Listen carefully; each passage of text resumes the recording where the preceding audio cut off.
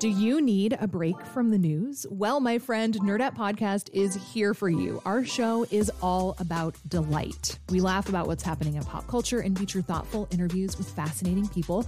We even have a monthly book club that you can participate in. I could just go on and on about it. I loved this book. It was an experience, I'll tell you that.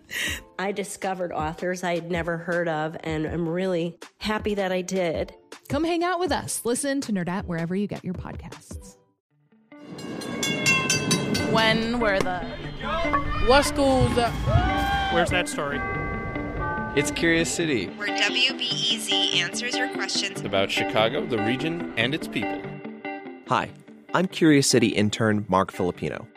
Aaron Dozman runs along the lakefront and notices neglected bikes, rusted, clearly unused. Their owners are long gone.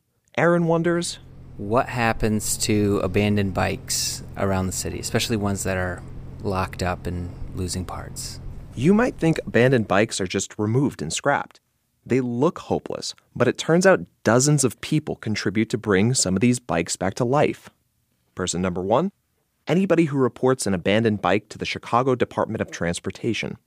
Person number 2, Kathleen Murphy, CDOT's bike parking program coordinator. She investigates the bike. If it's missing several parts and also has spider webs on it and some rust, like you can tell it's been sitting out for a while. She tags it to warn the owner. They can claim the bike, but if after a week they don't, CDOT assigns person number 3 to clip the bike. Then CDOT hands it off to Working Bikes, a nonprofit on the southwest side. Inside, Working Bikes has these enormous piles of bicycles, some that are taller than me. I'm about 5'9", so you would say 7 foot.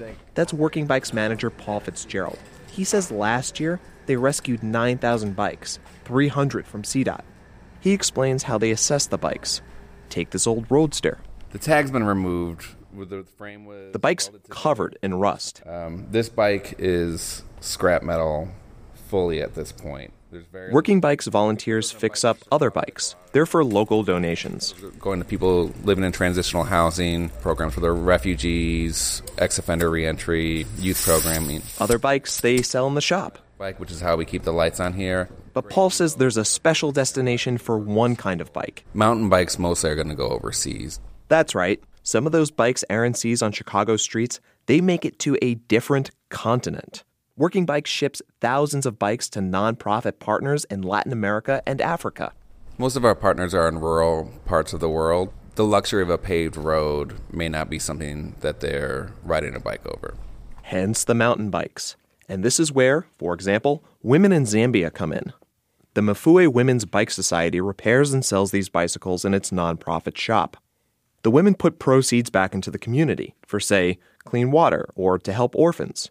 Customers can ride bikes to work or school. The operation employs women like Sharon Zulu, who makes about $80 American a month.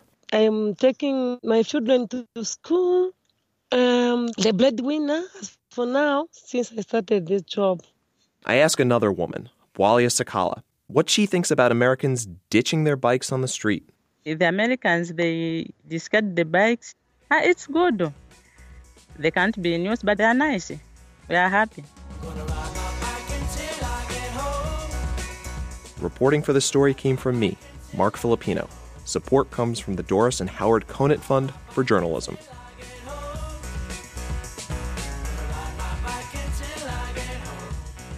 Curious City is supported by the School of the Art Institute of Chicago, offering a Master of Science in Historic Preservation. A 2-year program, students are taught archival documentation, building conservation, and architectural history.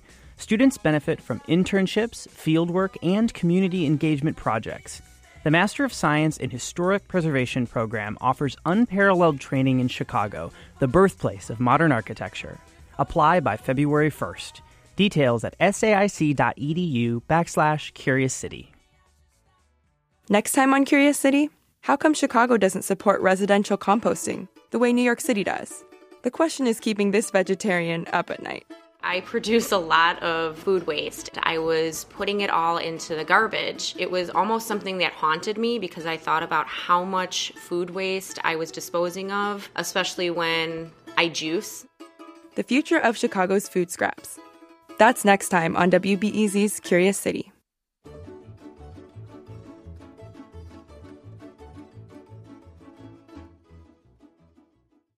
Before we start the show, we here at Curious City want to let you in on a little-known fact about WBEZ. 89% of all our funding comes from community support, including contributions from curious listeners like you. If this program has changed how you see Chicago, please consider supporting this program at wbez.org/curious. Thank you.